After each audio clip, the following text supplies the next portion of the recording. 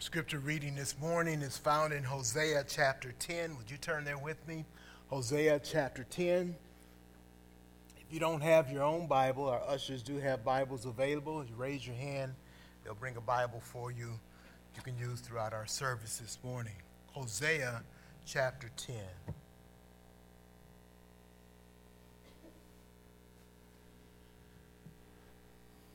Let's all stand in respect to the reading of God's holy word. I'm going to read before you and ask you to follow along attentively as I read Hosea chapter 10. Israel is a luxuriant vine that yields its fruit. The more his fruit increased, the more altars he built. As his country improved, he improved his pillars. Their heart is false. Now they must bear their guilt. The Lord will break down their altars and destroy their pillars. For now they will say, "We have no king, for we do not fear the Lord. And a king, what could he do for us?" They utter mere words. With empty oaths they make covenants. So judgment springs up like poisonous weeds in the furrows of the field. The inhabitants of Samaria tremble for the calf of Beth-aven. Its people mourn for it, and so do its idolatrous priests, those who rejoice over it and over its glory, for it has departed from them. The thing itself shall be carried to Assyria as tribute to the great king. Ephraim shall be put to shame, and Israel shall be ashamed of his idol. Samaria's king shall perish like a twig on the face of the waters. The high places of Avon, the sin of Israel, shall be destroyed. Thorn and thistle shall grow up on their altars, and they shall say to the mountains, "Cover us," and to the hills, "Fall on us." From the days of Gibeah you have sinned, O Israel. There they have continued. Shall not the war against the unjust overtake them in Gibeah? When I please, I will discipline them, and nations shall be gathered against them when they are bound up for their double iniquity. Ephraim was a trained calf that loved to thresh, and I spared her fair neck. But I will put Ephraim to the yoke. Judah must plow. Jacob must harrow for himself. Sow for yourselves righteousness. Reap steadfast love. Break up your fallow ground, for it is the time to seek the Lord, that he may come and rain righteousness upon you. You have plowed iniquity and have reaped injustice. You have eaten the fruit of lies, because you have trusted in your own way and in the multitude of your warriors. Therefore the tumult of war shall arise among your people, and all your fortresses shall be destroyed. As Shalman destroyed Beth Arbel on the day of battle, mothers were dashed in pieces with their children. Thus it shall be done to you, O Bethel, because of your great evil. At dawn, the king of Israel shall be utterly cut off. May God give us understanding in the reading of his word and preaching through this text this morning. May he open our eyes to help us see the truth from his word, and then to help us in applying that in our own lives. Let's take a moment now as we pray, that we bow our heads in a time of prayer. Father, we thank you for this time that we've come together. We pray, Lord, that you indeed would be in our midst to help us to see your truth and to understand your word, understand your ways, that we might open our hearts to you, that we might see ourselves in our own sinfulness, that we might see our need for you. We might see your grace and your mercy, that we might be drawn to that we might long for it, and we might receive it as we repent and turn to you. We thank you for allowing us to be here, that we would be able to worship you. You are the one that enable us to worship. We pray, Lord, for that enablement today, that you cleanse our hearts and allow us to come and to worship you. We thank you for your means of grace to us in various ways, for the strength and the health that you've given us, even as we pray for those who are sick amongst us. Some are missing because of sickness, and some are here and still dealing with sicknesses. We pray for each one, Lord, that you would watch over, that you would bless, that you would heal, that you would, even in sicknesses, allow us to remember you, to thank you, to praise you, to look to you, to hope in you, to trust in you, and that we might bring glory to you in every situation that we encounter. We thank you for the 25 years of ministry that you've given to this church, and as we look at it, we thank you for your faithfulness, for your goodness over that time. And we pray, Lord, that we would be encouraged to go on, that we would do all that you have for us to do in being faithful, living the gospel and giving the gospel out in the area that you have placed us in. And we pray this now for Christ's sake. Amen. Please be seated.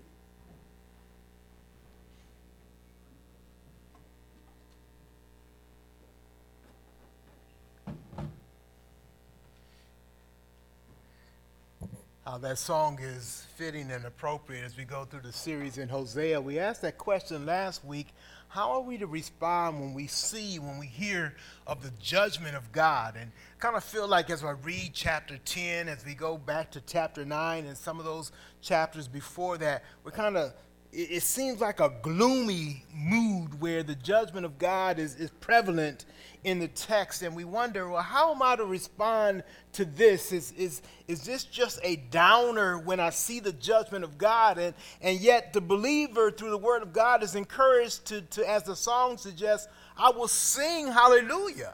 I will actually rejoice when I hear of God's judgment, because I recognize a few things. It's God's judgment that highlights his grace. All of us deserve his judgment, yet none of us deserve his grace. And as God deals with Israel in the book of Hosea, one of the things that stands out to us is that Israel has sinned and stands in line with God's judgment, and yet God is constantly warning them, giving them opportunity to repent, and speaking tenderly and expressing his love to them. Isn't that what he has done to us? When we were yet in our sins, Christ died, not for the holy, not for the righteous, but for the ungodly. That's you and that's me. And so I will sing hallelujah, because when I see the judgment of God, I realize that I'm deserving of it. But what God does is he places it, when I put my faith in Christ, he is placing judgment that belongs to me. He's placing it on the Lord Jesus Christ. So I can say hallelujah to the one who bears my judgment. In chapter 10, we see a couple of things here. Israel has been blessed, but their response to their blessing has been to add to their sin. That's the one thing that I see in the first couple of verses. In spite of their blessing, their response to that blessing is to add to their sin. And that in itself reminds me of how we treat God sometimes. Even after he has blessed us, we have an attitude to spurn him and not give what rightly belongs to him, and even add to our sin. The second thing I see, and I see that in the first 10 verses, in verse 11 and 12, God desires that Israel would respond with repentance. I asked the question, if God's judgment is there, why does he give us so many warnings that this judgment is about to come? Well, the obvious answer is he gives us opportunity to repent, to turn from sin, and to turn in a wholehearted way to him. He desires that we would respond with repentance in verses 11 and 12. And then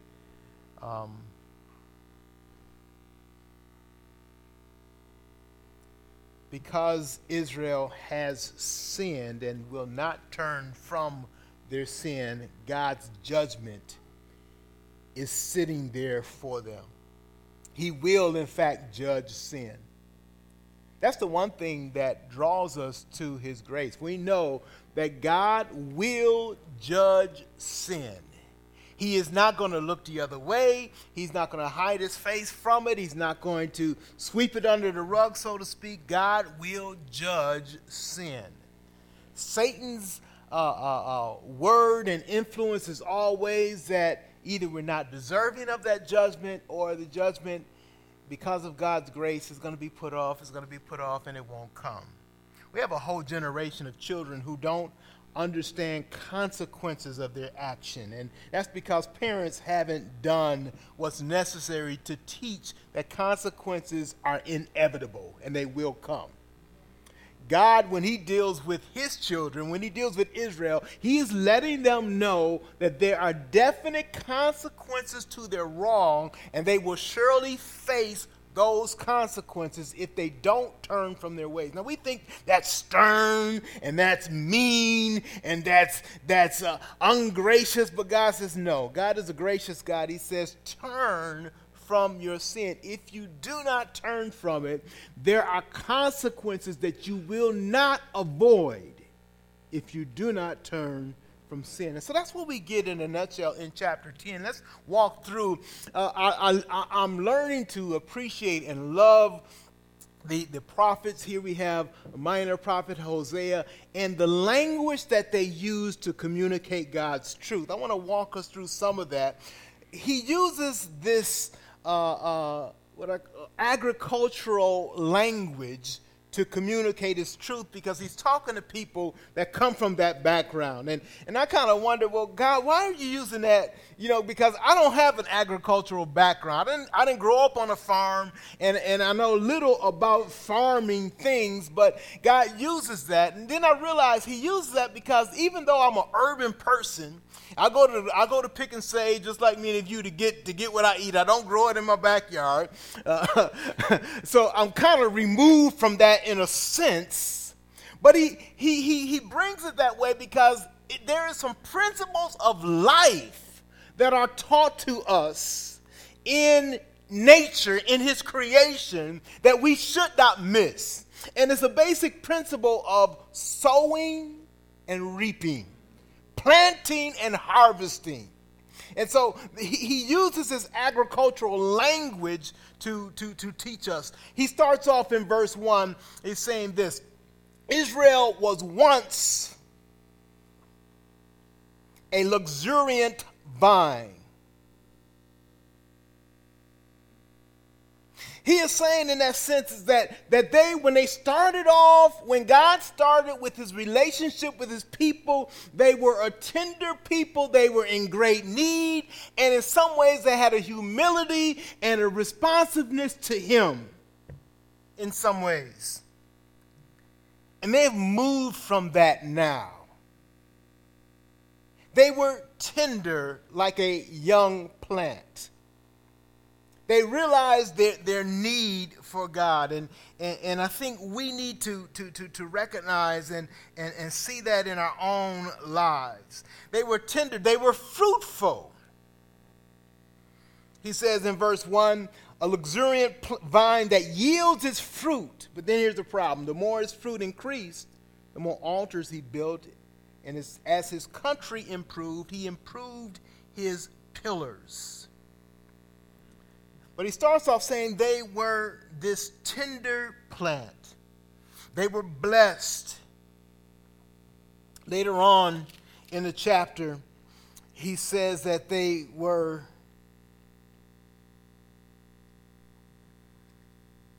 a trained calf. Look at verse 11. Ephraim was a trained calf that loved to thresh. I take there that the word calf is prominent there. They were young, they were tender, they were trainable.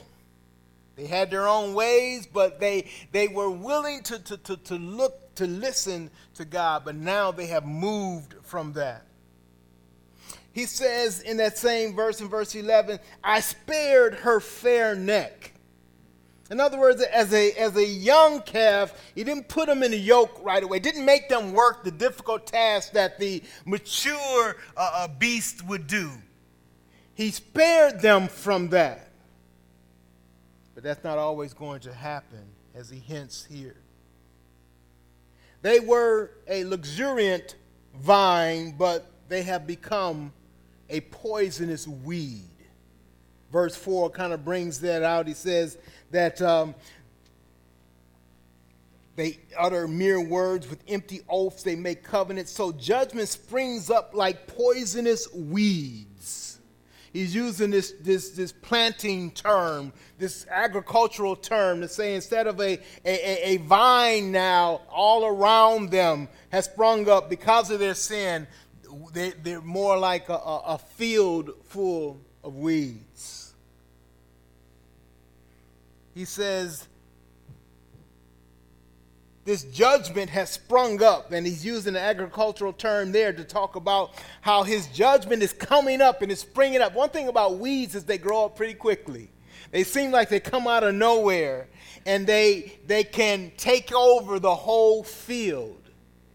And he's warning Israel because of their sin that God's judgment is going to face them. He says this judgment springs up like poisonous weeds in the furrows of the field. A furrow is the narrow groove in the ground that is plowed so that you can plant the seed. You know, in our own gardens, we would take a hoe and we would dig up a little dirt and have a groove there, and we could plant seed in that groove. Well, where seeds should be planted, now poisonous weeds are taking root.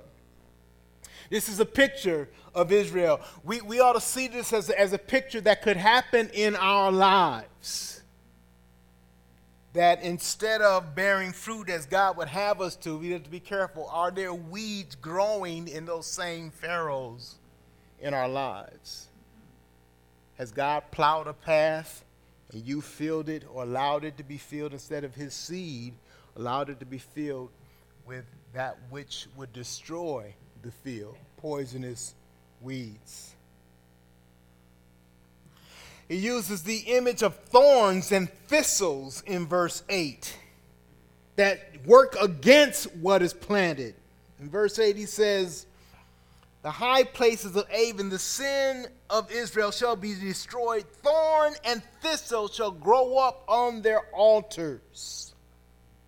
Again, this picture of weeds, that which would crowd out the tender plant, is coming up now to choke out what should grow and what should be desired. He uses an image of a dead twig to discuss what the future is for Israel. In verse 7, he says this, Samaria's king shall perish like a twig on the face of the waters. We get that image, don't we? A twig is part of the plant or part of a tree, but it's light and it floats. And here we have this dead, disconnected twig that's on the face of the waters. And the image there is that it's light, and the waters, as the waves go, just take this fig any and everywhere it wishes. This is the future of who? Of the king of Israel. Samaria's king, Samaria is the capital of the northern kingdom, shall perish like a twig on the face of the waters. In other words, the twig doesn't give direction to itself. It simply goes with the waves. It goes with the flow. It has no control anymore. Something else has taken over its control, and it is subject to that something else. At the end of the chapter, in verse 15, he says this, thus it shall be done to you, O Bethel, because of your great sin. At dawn, the king of Israel shall be utterly cut off. He's saying your leader will cease to exist. He is showing that this nation will come to an end because of their sin. God is judging this nation, and the leader, the top of this nation will no longer exist. God is showing his judgment. He's using those agricultural terms to to make that clear to them. Not only are they like a dead twig, this is what happens to their king. In verse 11, he shows that this, he expresses it this way. Ephraim was a trained calf that loved to thresh. I spared her fair neck, but I will put Ephraim to the yoke. Judah must plow. Jacob must harrow for himself. Instead of a young and trained calf, now they're going to be burdened with work, right? Burdened with work is the picture of Ephraim will be put to the yoke. A yoke was an instrument that was placed on more than one animal, two or more, so that they would plow in the same direction, so that they could do the task, do the work that they were set to do. And he's saying Israel is going to have a tough labor task ahead of them. They have some rough days ahead. He says, I spared them from this before, but now I'm going to put them to the yoke. Judah must plow. Jacob must harrow for himself. Harrow means to break up the weeded ground, or to plow it through. And he's saying they're going to be overworked now. They're going to be burdened with a difficult task. So God is using this picture. He uses the picture of sowing and reaping. Of course, in Galatians chapter 6, in the New Testament, we're using that picture as well. Be not deceived. Don't be mocked. Don't be deceived. Whatever a person sows, that is what they will reap. That's an agricultural phrase to show us the principle of sowing and reaping. It's something we need to understand. Not only is there a principle that what you sow, you will reap, but if we understand that principle correctly, we sow a seed, we reap a tree or a crop.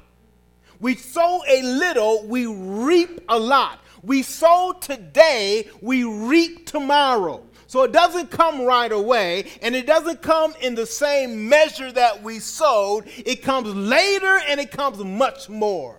That's the principle that we don't too often teach our children as we should. There are consequences for your behavior. Those consequences cannot be avoided. They will come later. So just because you don't see them now, don't mean they won't come. And when they come, they will come in bunches. You sowed, you planted one seed, you will get a whole tree. So that principle of sowing and reaping is important. He says in verse 4, this is what they have sown. They utter mere words. Their empty voice to the Lord, their empty praise and worship to God was just that. It was mere words. God is not interested in our words or mere words, our vows and our oaths that are simply words. He wants our heart's commitment and our lives, our actions. He says in verse 4, they make empty oaths, they make covenants. With empty oaths, they make covenants. It is interesting that he's talking about their relationship, God's people, and their relationship to him. But what we find out is that those mere words and empty oaths detail every part of our lives. If your commitment to the Lord God who loved you, who created you, who redeemed you is empty, guess what? Your commitment to everything else under him is going to be empty as well. In other words, if I can't trust you to serve God faithfully, I certainly can't trust you to act on my behalf. If your relationship with the Lord is not right and committed based on his faithfulness to you, his goodness, his grace, then what can we expect that you will do towards your fellow man? That's one of the things that we fail to understand. We tend to think that, my relationship with the Lord might not be what it should be, but I'm okay with my brother and sister. I'm okay with my horizontal relationships, even though my vertical may not be on par. And God says that's impossible. In 1 John, he says, how can you say you love God and not love your brother? He's saying that the two go together. And so he has pointed out this empty oath.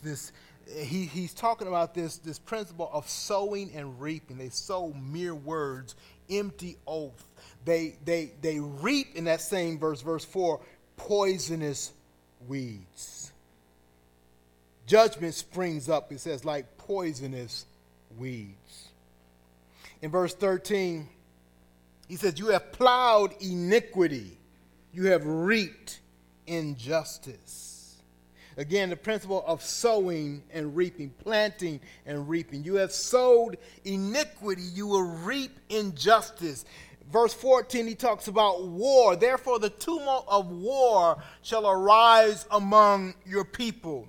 Fortresses will be destroyed in verse 14. So this is the reaping process. Their sin is going to bring the judgment of God. Is going to be impacted in various ways in their lives. So he's pointing that out.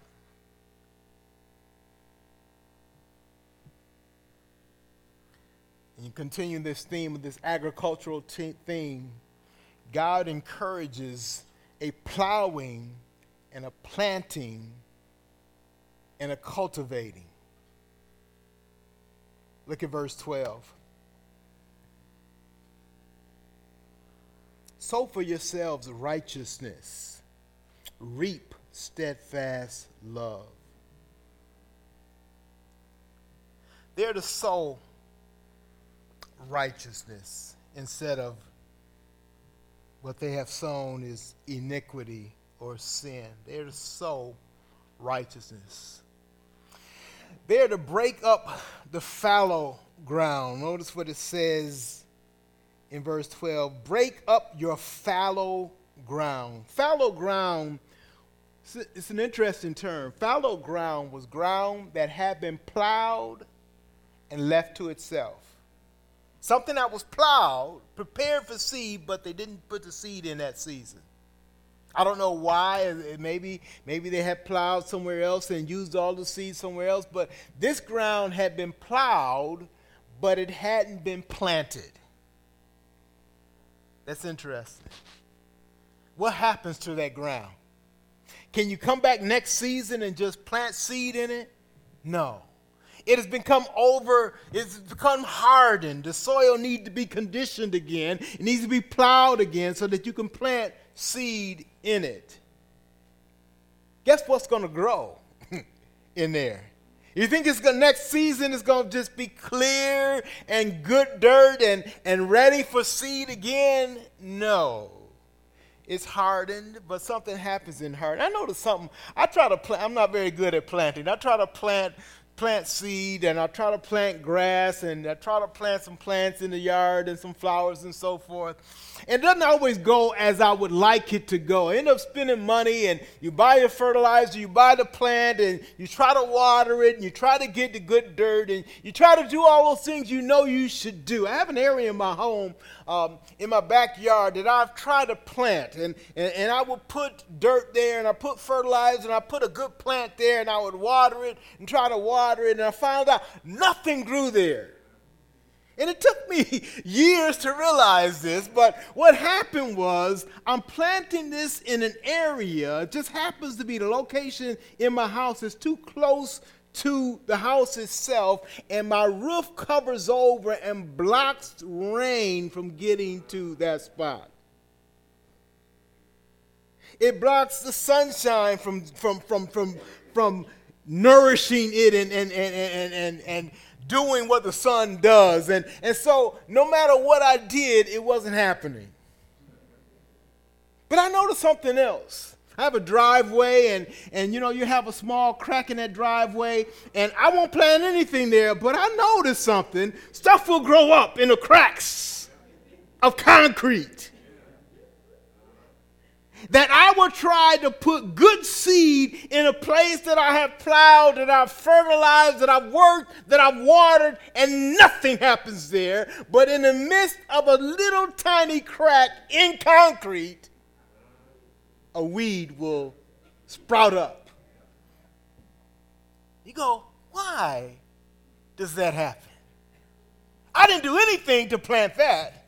In fact, I have to every year by year do something to avoid that. I got to pull those weeds out. I got to spray in that. Eventually get that driveway redone so there's no cracks. But even after you do that, the seams between the joints in the concrete, if you're not careful, something will spring up there. What's the principle there? Evil doesn't have to be planted. It's natural to this wicked world. And so if we don't do anything, guess what's going to grow? Weeds. Weeds will grow if you don't do anything. He's saying break up the fallow ground is that something has to be done for God's plant to grow and for it to be healthy and for it to produce fruit. You can't just leave it alone. If you leave it alone, even though you've plowed it, you leave it alone, something is going to come and replace it, and it's not the plant you were looking for. Israel has plowed and made itself available, but they haven't served the Lord. They haven't planted the seed of the Lord there, and so other things pop up. That happens all too often in our own lives. We often say, if you have time, we said that this morning, if you have time, if you're not doing anything else, come to Singspiration tonight. That's not going to work. You know why? Because you're going to be doing something else. That's just natural. You're not going to be sitting at home saying, I've got nothing to do. The Bucks play early today. They probably on right now. The Brewers will play later on. And I'm just sitting at home doing nothing. I guess I'll go and serve the Lord. I'm just going to do it. It's convenient for me. Matthew 6:33 says, seek first the kingdom of God and his righteousness. Put him first. Make God priority in your life. Don't just let it be left over. Well, I plowed that field and, whatever grows there, if God want to use it, he'll put a seed there. No, weeds will grow there. There needs to be a work done for good seed to grow. And so he says, break up the fallow ground. Ground that had been plowed and was ready for seed, but seed didn't go in it. Go back, break it up, make it ready for seed, and then plant right seed in it.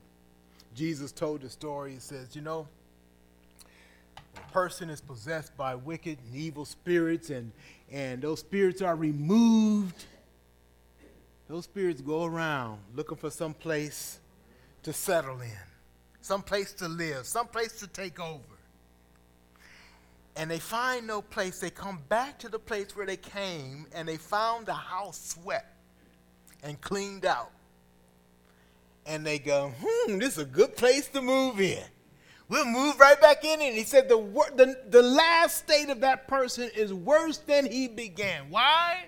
Because he plowed some ground, but he didn't replace it and put seed in it. He just let it sit.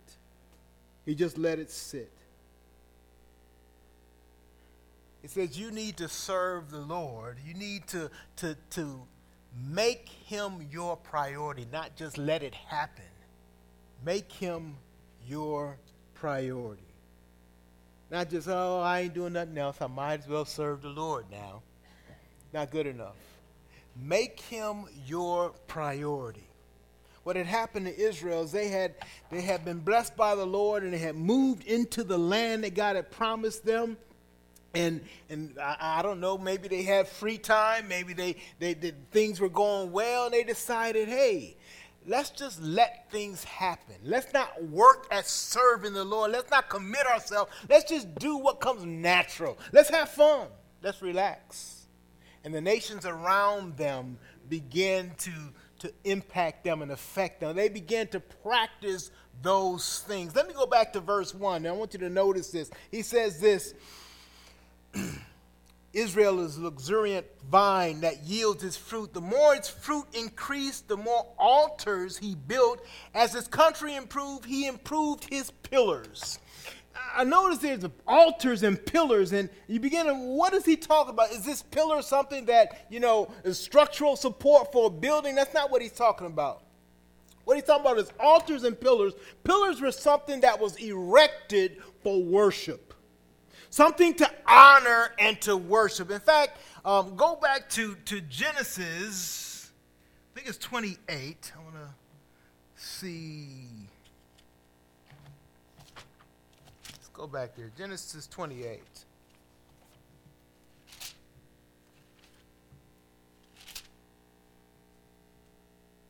Verse 10. Genesis 28:10. You with me there? Jacob left Beersheba and went toward Haran, and he came to a certain place and stayed there that night because the sun had set. Taking one of the stones of the place, he put it under his head and lay down in that place to sleep. And he dreamed, and behold, there was a ladder set up on the earth, and the top of it reached to heaven. Behold, the angels of God were ascending and descending on it. And behold, the Lord stood above it and said, I am the Lord, the God of Abraham your father, and the God of Isaac. The land on which you lie I will give to you and to your offspring. Your offspring shall be like the dust of the earth, and you shall spread abroad to the west and to the east, to the north and to the south. And in you and your offspring shall all the families of the earth be blessed. Behold, I am with you and will keep you wherever you go. I will bring you back to this land. I will not leave you until I have done what I have promised you. Then Jacob awoke from his sleep and said, surely the Lord is in this place, and I did not know it. He was afraid and said, how awesome is this place? This is none other than the house of God, and this is the gate of heaven. So this amazing event happened to Jacob. He recognized God was speaking to him. God had promised to him some of the same promises that had gone to his father, his grandfather, and now coming to him, and he wanted to recognize this and honor God. Guess what he did? Verse 18. So early in the morning, Jacob took the stone that he had put under his head, and he set it up for a pillar.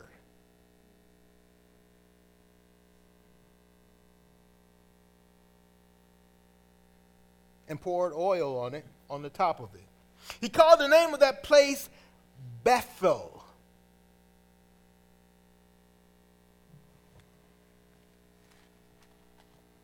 What does Bethel mean? Well, you look in verse 17, you'll see he was afraid. He said, how awesome is this place? This is none other than the house of God. Bethel means house. Beth, B-E-T-H, is the word, Hebrew word for house, and E-L is the word for Jehovah God. Bethel, house of God. And what did he do? He established a pillar there. A pillar. I brought you to this verse for several reasons. One is we see the practice that Jacob had when he didn't know what to do, and what he did was he set up a pillar to honor the God who he now met and was introduced, the God Jehovah God.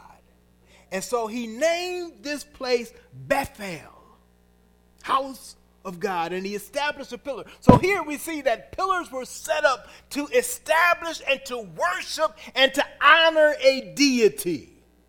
Israel back in Hosea was setting up altars and pillars, but not for God, but for Baal and for other false gods. It's interesting, this word Bethel. This is another reason why I brought you to here. You can just note that and go back to our passage in Hosea. There's a play on words in this chapter that plays on the word Bethel.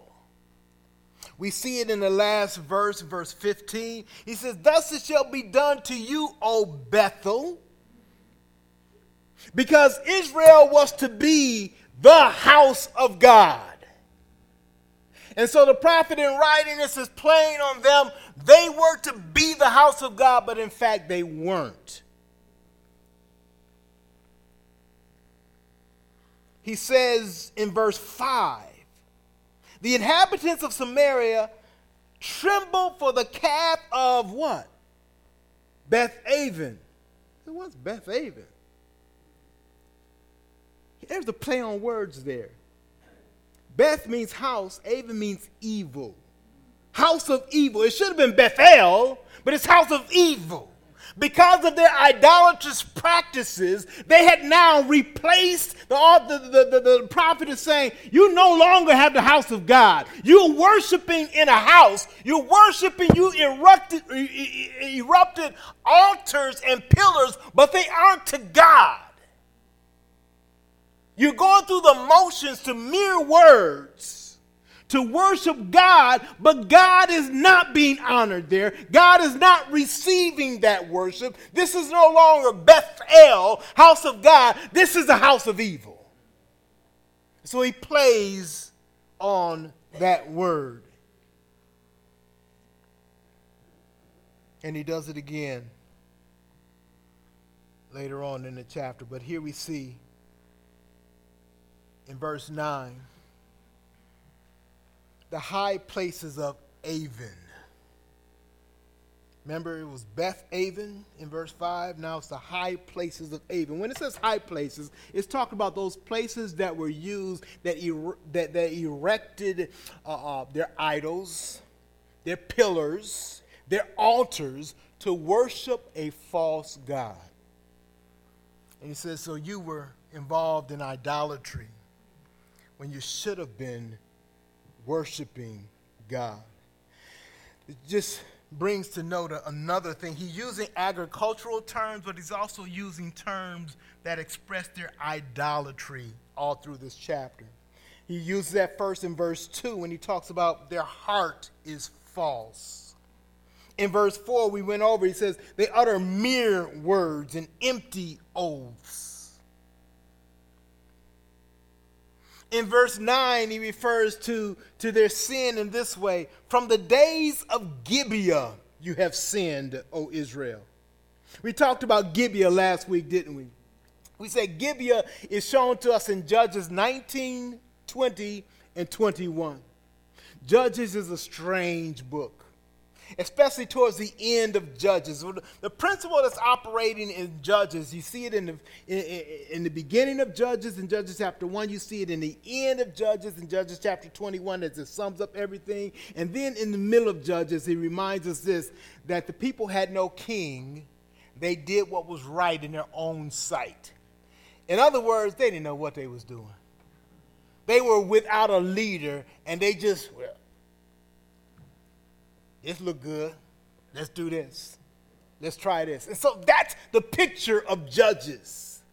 And we get to chapter 19 and 20 and 21. We're made to look at that, and our foreheads should wrinkle up a little bit. Our eyes should scrunch up. And we go, what in the world is happening here? You see a Levite who is to be a man of God in the service of worship to God, and yet he's just gone off. He's got a concubine. Oh, well, that sounds kind of funny, first of all. She's unfaithful to him. I think, wow, what kind of world is this? He goes after her to reclaim her, and he takes her and eventually is headed back to his own home in Ephraim, and he needs to stop along the way. He looks to find refuge. He says, I ain't stopping at that place where the Jebusites ruled, and that happened to be Jerusalem because Israel didn't rule over that at that time. But he says, instead of there, I'm going to stop in the land of Israel at Gibeah.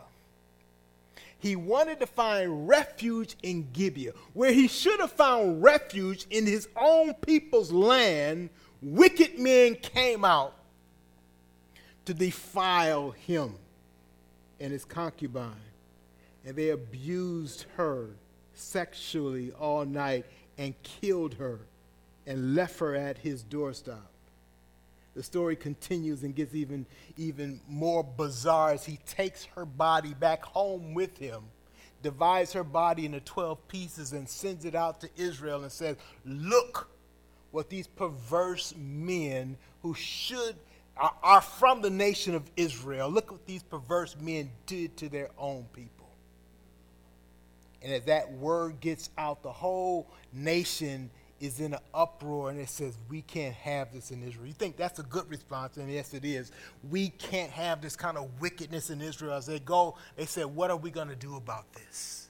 You can read chapter 19 and 20 and 21 of Judges, and you can see what develops there. And in Hosea, he's using this whole thing to show how wicked his people have become. We can say two words or two cities that just mean wickedness: Sodom and Gomorrah. Well, Gibeah was like that. In fact, the same sin that was practiced in Sodom and Gomorrah, for which God destroyed the entire city, it was happening right in Gibeah, which wasn't a foreign country. It was a nation of Israel. It was part of the nation of Israel.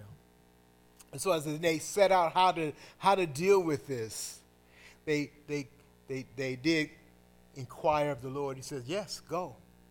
Make war against these people. So they went to the Benjaminites. That's what Gibeah was a part of the tribe of Benjamin. And they said, look, release the perverse men of this city so that we might judge them. Here's the sin of Israel. Benjamin says, no. In fact, they supported them in their wickedness. The moral of the story here is that Israel, what started out as a deal with a perverse men of a city, came out to be a civil war. The whole nation is in war against the tribe of Benjamin. And so they fought that fight, which should be fought, but it was at great cost. It had 3 rounds to that battle. The first round, 22,000 men of Israel died. Not Benjamin, of Israel died. They went back to the Lord. Here's the thing. Sometimes when we fight battles, we go, well, if we lost like that, that can't be God's will. And God says, no, fight them again. The second round, they went through 18,000 men of Israel. Not Benjamin, Israel died. And, we go, well, wait a minute, God, I thought the good guys are supposed to win. See, evil and wickedness affects the whole nation. It's going to be a great cost to deal with it. God tells them, no, I want you to go after them again. And in the third round, they finally defeat them. But an entire tribe is affected, and an entire nation is impacted as over 40,000 men lose their life. Good men who are on the right side. There's a great cost to deal with wickedness, but it needs to be done. In Hosea, he's reminding them of this wickedness and sin that is part of the history of this people. That God judges sin, and there's a great cost to it. Too often I've dealt with people right here in this church, and they say, Pastor, I know what I'm doing is wrong, and it's sinful, but let the Lord spank me. Let him judge me, let him discipline me, it's worth it. And I say to them, really? Are you that foolish? They basically say, I'm just going to take my whooping because I'm not going to turn from my evilness. I'm going to continue doing this. I remember several years ago having this conversation with this person, and they decided to stay in their sin. I believe as a result of that sin, I'm seeing it continue even now.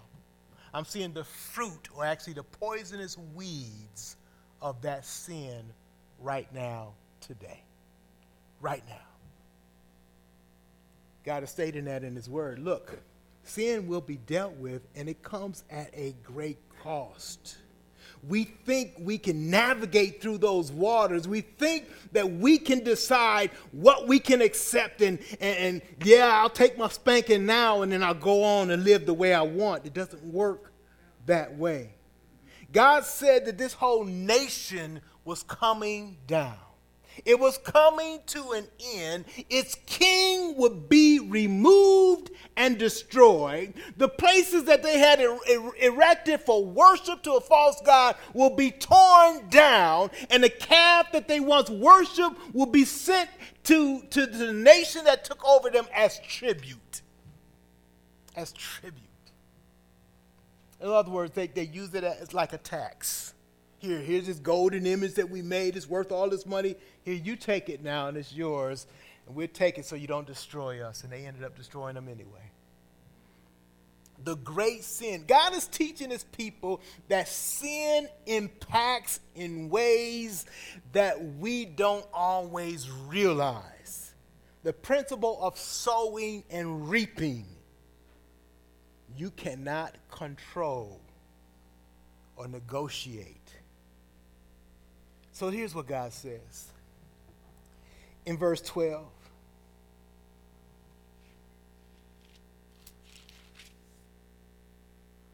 Sow for yourselves righteousness. I can feel the heart of God pleading with his people. This is the heart of God that says, I'm going to judge this nonsense, this sin in your life, this sin in the nation. I can't stand for it. But what I desire from you is this. Sow for yourselves righteousness. What will you reap? You will reap steadfast love. God says, I'm in relationship with you. And when you live out my principles, my righteousness, you will reap steadfast love. You know what? It takes faith to believe that. It takes faith to believe that. Because all around us, what we see is those who don't trust in God, they are sowing, they are investing in other things, and it seems to bring them good things. It seems to work out. I mean, from a personal basis, years ago I said, Lord, I commit my life to you. And the path that you had me on, I graduated, I went to school in engineering, I had work in that field, and I said, wow, if I would stay in that field, I would have a pension, I would have a stack of cash, I would have money on top of money, I would have all of these things, but God says, no. I have for you to walk in my path, in my ways. And I thought then, I said, well, Lord, this is going to be good. Because when I give myself to you, I know what's going to happen. Sweet Communion is going to become this huge mega ministry that's going to take over Milwaukee. You're going to bless it in such a way, I'm just going to speak the word and people are going to fall out and trust in you. Guess what? Didn't quite happen like that. What's my point? That doesn't pay to trust in God? No. My point is this. You have to have faith to walk in his ways.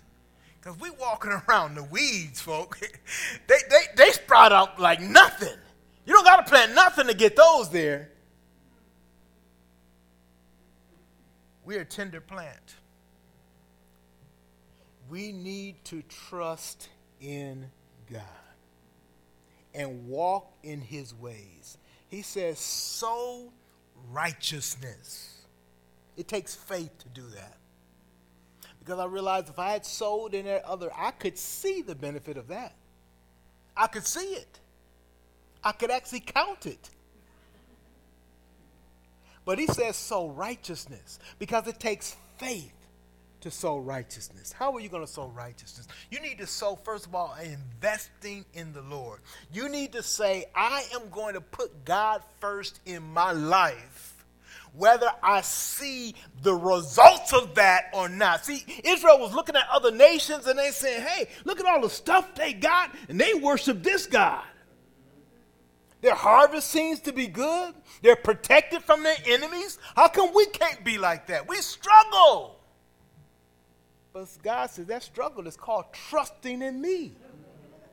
It's called trusting in me. In this life, you don't always see the positive results. They don't always jump out at you. In fact, in the days of our lives here, it may not pay to be righteous. Let me say that again. In the short days of your life here, it may not seem to pay to be righteous. But don't discount eternity.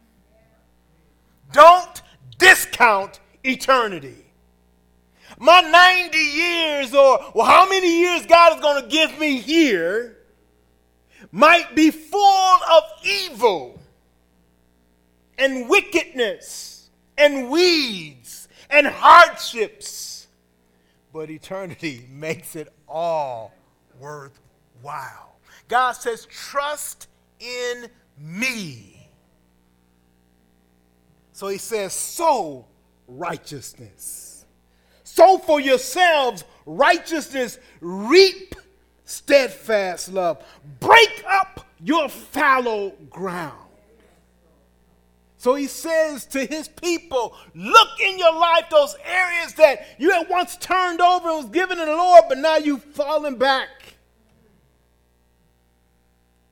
And the ground that you have plowed is naturally going to be infested with weeds. Go back, break it up. Go back, break it up. Break up the fallow ground, he says. And he says this, for it is time to seek the Lord. He's saying, can you imagine this? If Hosea was full of a message of simply God's judgment and doom, why would he say it's time to seek the Lord? He said that because it's true. He says that because he is telling his people, if you will come and if you will put me first in your life, if you will seek me, you will reap steadfast love. You will reap the Lord who cares for you, who invests in you, who loves you. So he says, do this. And then he says this, that he may come and rain righteousness upon you. I like that term. It's another agricultural term, isn't it? He's going to rain righteousness. How interesting it is that we don't often like rain. We know we need it. And we're reminded that the Lord's rain, as he says in some of the previous chapters, are this gentle spring shower that comes. He's not talking about a violent storm and a flood that destroys things. He's talking about the gentle spring shower that comes and cultivates and makes everything fresh and new. Many of you know I ride a motorcycle, so we get down to this time of year and it's just starting to get warm.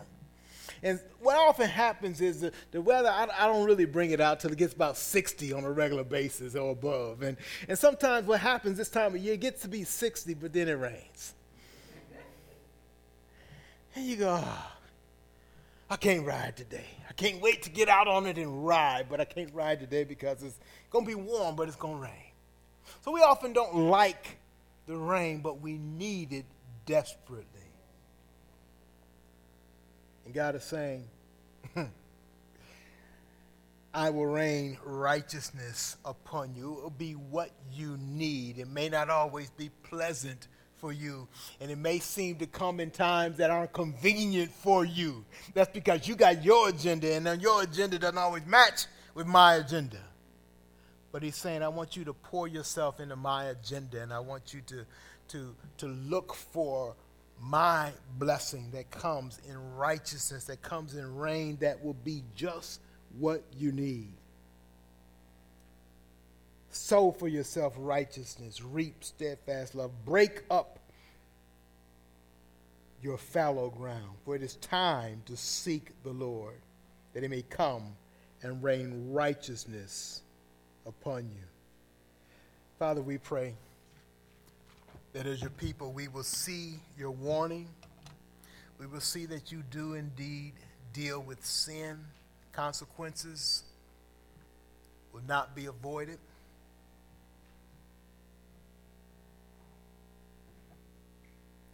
But that you offer repentance and reconciliation. Lord, I pray as you speak to our hearts today that we be willing to submit to you. We be willing to, by faith, walk in obedience to you. As you said in this passage, soul righteousness. And we by faith would understand that the reaping of steadfast love is well worth it. By faith, we want to do that right now, Lord. So I pray that you touch hearts today. Those of us whose hearts have been touched, that you'd minister to our hearts right now. Cause us in this moment right now to settle our hearts, to determine that we will, at this time, it's your time, you said it is time to seek you. That we will seek you, Lord, right now. Whatever circumstance we find ourselves in, that we be devoted to you, committed to you, surrendered to you, obedient to you, willing to follow your will and your purpose for our life wherever that leads. We won't put any conditions on it, Lord. We'll say, lead us, guide us. We need you to rain righteousness on us. We thank you for the Lord Jesus Christ, whom we find our salvation. We trust none other, no other means for our saving than what you provide in your Son, the Lord Jesus Christ. Remind ourselves that our walk is by faith in him and that we walk in obedience to you because of him.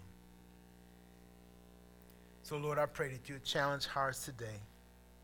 You bring us to that commitment of trusting you and walking in obedience to you right now. Lord, if there's one here today that needs to trust in Christ for Lord and Savior, that you would move in their heart right now. Help them to see. Your judgment is true. It will come. Your salvation is sure. And it's in the Lord Jesus Christ and only in him. Speak to hearts right now, Lord. In Jesus' name we pray.